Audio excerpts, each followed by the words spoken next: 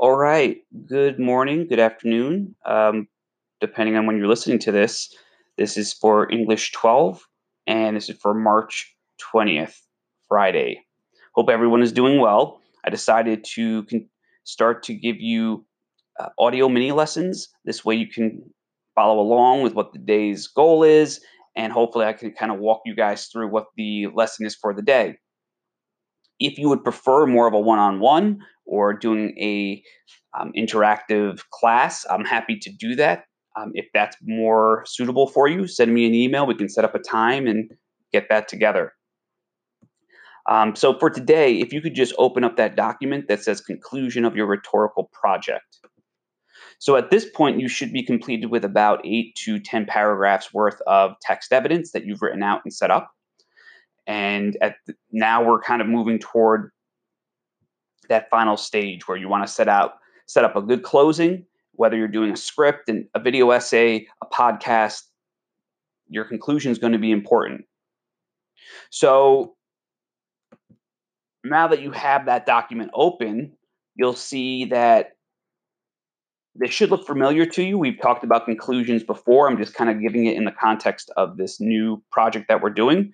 So one of the things you want to keep in mind is your conclusion is your so what. Now that you've made this podcast, now that you've made this video essay or brochure, you need to close out in a way that really gives your audience a clear idea that this is the action they should take moving forward. This is the point of view. Remember, you're writing or you're creating an argument project. So your rhetoric needs to be clear on what your audience should do now that you've come to the end. So there's a couple of ways you can go about doing this. Think about it like you're answering a final question asked by your audience. So imagine your audience is out there and they just asked you, okay, I just heard your 10-minute podcast. How is this important to my life? Why do I need to apply this to my everyday living? So you have to find a way now at the end to show the relevant reasons to your audience why this is relevant to their lives. How is it going to affect them moving forward and why and what action should they take moving forward? So that's kind of the first strategy to kind of finish out if you're trying to figure out a conclusion.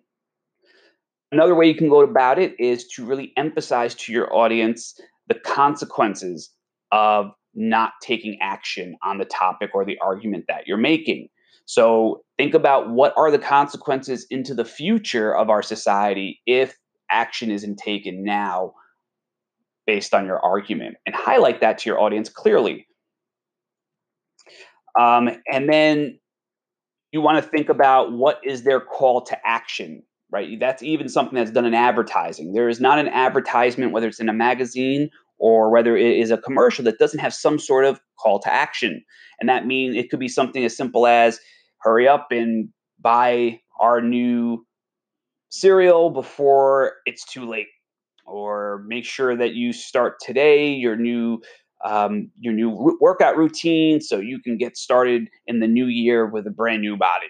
Right? These are all done in advertisements. The same thing should be done in any type of rhetorical argument. You need to provide a call to action to your audience. So really you could do one of these, or really ideally I think trying to make a combination of all three of these into your conclusion at the end is a powerful way to close out to your audience in this research project.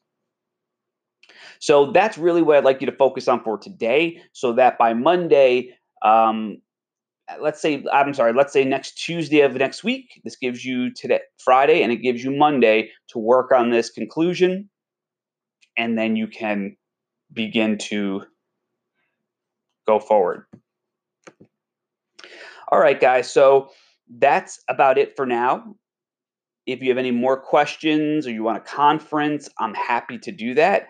I'm available every day from 8 to 3 p.m. Shoot me an email. Let me know a time that you'd like to speak one-on-one. I could give a phone call. I could do a kind of a Skype type of conference. Whatever works for you, let me know, and I'll reach out to you and make sure to make the time that we can conference on this topic. Email is just as well. So if that works better for you, I can also go via email. But please don't hesitate to reach out to me with questions if you have any moving forward.